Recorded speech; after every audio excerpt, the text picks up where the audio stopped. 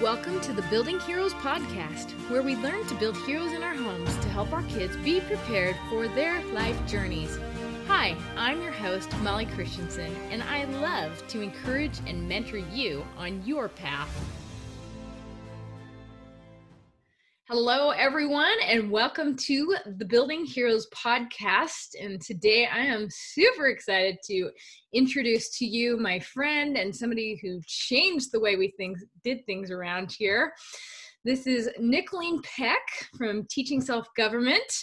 And, you know, she's got this awesome bio, but I actually just want to tell you why she's so cool and how she changed my life. I mean, I met her probably about 15 years ago, and I was just really struggling trying to figure out how to get my kids to do anything.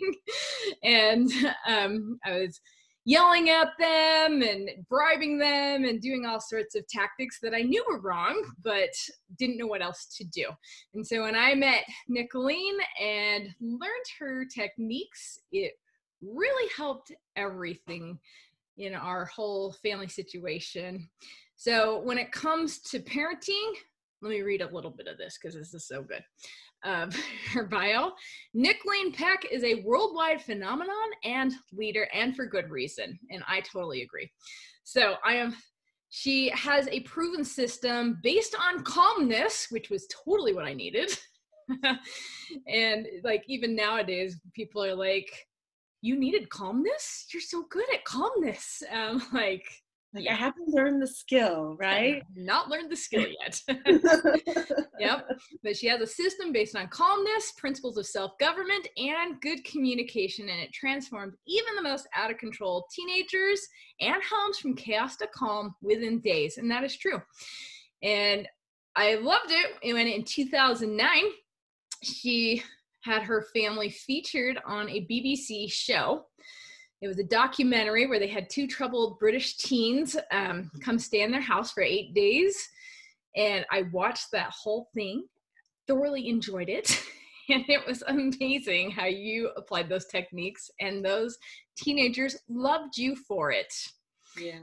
So anyway, super excited to have Nicholeen with me on this podcast to help me launch it off, because she has been so instrumental in helping me learn really how to build heroes in my home, because that's what this podcast is all about. So, Nicholeen, do you want to just tell us a little bit more about your story and how you came to build heroes in your home? Yeah, for sure. And by the way, Molly, I have to say, you were really vulnerable, and you said, I was yelling, I was doing things that I really wished I wouldn't have been doing. And what I found is that nobody wants to be that yelling mom. Nobody wants to be that one where they go, am I a monster today? Because I didn't plan that.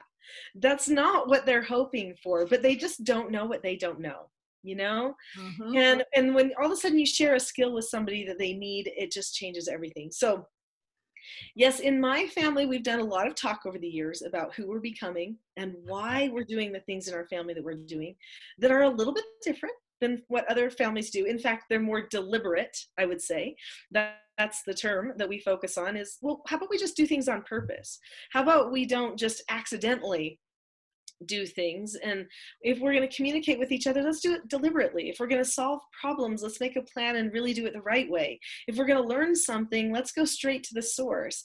If we're going to really become the greatest version of ourselves, a hero type version of ourselves, then how about we really be honest and deliberately analyze us and make the changes that we need to? So we became a different kind of family, because I took a deliberate approach to parenting, to relationships, to education for my children. And even though maybe a few people looking on thought, does she really know what she's doing? This is super weird. In the end, the whole world, every continent now has come to us and said, hey, could you tell us what you're doing at your house? So I think it turned out. Oh, totally. And I love that you bring up this whole idea of being deliberate and intentional, because sometimes it's just so easy to just be swept along with everything that's going on. And part of that is, like you were pointing out, is we didn't know what else to do. It's like somehow I just turned to yelling at my kids, trying to bribe them to get them to do what I thought they needed to do. But it's because I didn't know what else to do.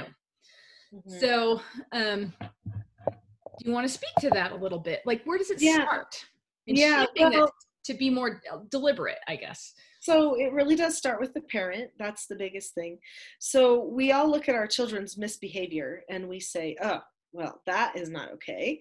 I don't want my children to do that. That's not socially acceptable. That's dishonest. That's disobedient, fill in the blank. Annoying. Yeah, okay, straight up annoying. Okay, whatever it is. Yeah, exactly. But we say we don't want our children to do that. And we put all of the focus on the children when we're trying to help the children have a change of heart and a change of behavior. But it really starts with the parents choosing to analyze themselves and have a change of their hearts and their behavior. If you're going to ever teach anything to your children that has to do with character development, which I believe is what you're really hitting heavy on here, right, is character development of the person, that means the parent has to be on the same journey. They have to be developing their same character. And so that really is the first thing. The parent has to decide not to make excuses anymore. They have to decide to be honest with themselves about what they see and what they should see. Like, who are they supposed to be? I always use the word ought. A lot of people in the motivational world, they say, well, who do you want to be? What do you want to have? And I always think want is nothing. Like, I could want anything. I could want chocolate for every meal, but that is not good for me. So let's talk about ought, okay? Who ought you to be? That's a much more deep thing to consider. And when you consider who you ought to be, then you know that you've met the truth and you have to make changes, which does mean that each person has to be valued. That comes from good, strong family bonds in the first place. When you're teaching the children who they ought to become, they get that from their bond with the parents. So as the parents honestly analyze themselves, make changes in their own hearts, their own behaviors, then they create relationships with the children that are open, honest, and will just lend themselves to good communication as well as problem solving. And the children get inspired then to do the same things for themselves. Although the parents are going to deliberately do the teaching for the children to recognize it. They're not just going to wait for the children to go, oh, well, mom developed her character in this way, so I think I will too. No, that's a very mature thing. And so mom has to do teaching way ahead of time. But if mom's not in the right place, it's always seen as hypocritical, and then it kind of falls flat. I love that. And I love that distinction between who do you want to be and who ought you to be. And one way I tend to say that is who are you meant to be as well.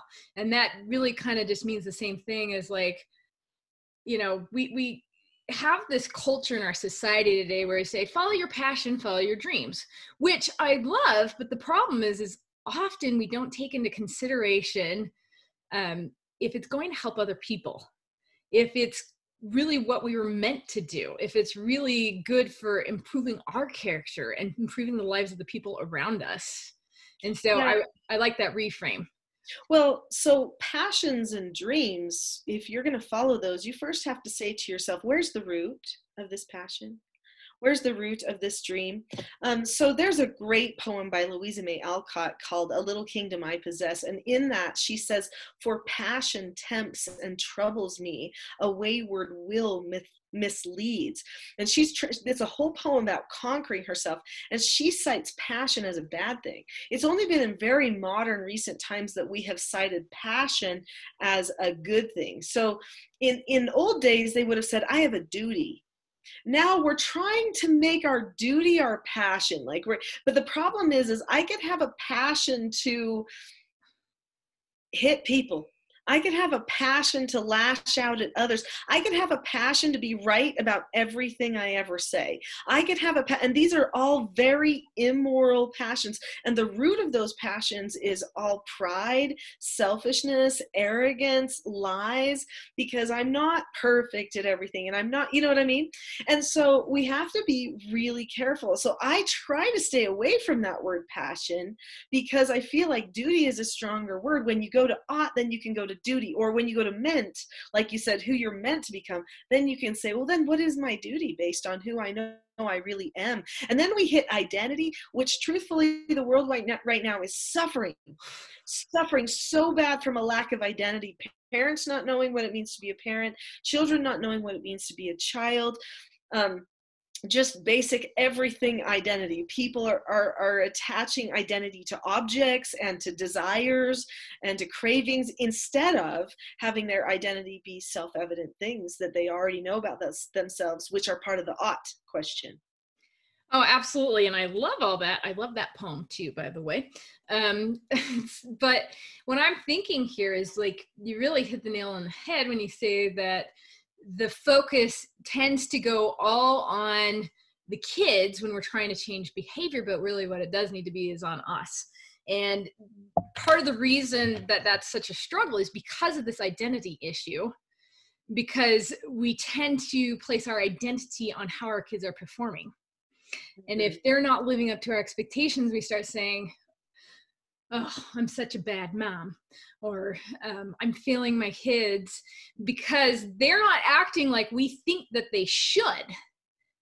And that should word is a dangerous one too. Yeah, no, this is a super dangerous thing that parents do. And it's really just a sign of parental insecurity and not understanding the learning process. So when a parent attaches their own feeling of success or purpose or their ought to, oh, I ought to have perfect children. No, you can't control what some other person is going to choose. And that child, whether you like it or not, is a person and they get to choose, right? So you can't control it. So that's probably not going to be the best identity thing for you to put on yourself, is that you are the person that has to impress the neighbors, you know? Those people that dress just so and get just, you know, the certain belongings, a certain house or whatever to impress all the people that never come over. You know, I'm just not that person. I feel like what we really need to do as parents is we need to say, who are we really? We are a teacher and they are a learner. And we need to help them learn the best way possible. We need to provide the lessons, which means we don't ignore misbehavior. We have to handle it. We've got to teach them. But that also doesn't mean that we need to get angry about it. There's no rule that says teacher has to be angry. In fact, teacher should be the most understanding advocate for the student that there is. But what that also means is the teacher has to be firm. If you're truly loving and merciful and advocating for the success of your child, you have to be consistent, firm, and be doing the proper teaching. And a lot of parents get frustrated. They tend to get, I hate to say the word, but lazy. They just do. I know they're working their guts out. They're missing how many nights of sleep. They're making all the lunches and meals and doing everything else. And to say lazy just seems like, what? Maybe exhausted. Maybe they're just exhausted. Yeah, maybe exhausted is the term. Well, but they're not putting the energy in the right places. That's right. Really what it is. That's right. Really what it is. But the result is this type of laziness with one aspect of parenting when they're overkilling on a ton of other things that have to do with parenting. So really then what is that? Priorities, right? So we've got to just get our priorities in the right place so that we can become the version of ourselves that they need us to be and that we need us to be. Once we get really solid in our identity, then we have a lot more confidence and calmness in what we're doing. We don't have to worry when we know they're learners. We just have to make sure that the teaching environment and the lessons are solid, the skills, the things they need are solid, and then we can trust the truth will prevail in our teaching. Absolutely. And I totally agree with that, because it really does start with us and deciding that it's okay for us to parent imperfectly, which we kind of have to decide that because we're going to parent imperfectly. It's just kind of a fact of life. And we have to be okay with making mistakes because we're okay with who we are and our role in the situation. And I think this is also why it's so important with what you're saying is that we need to put the focus back on ourselves.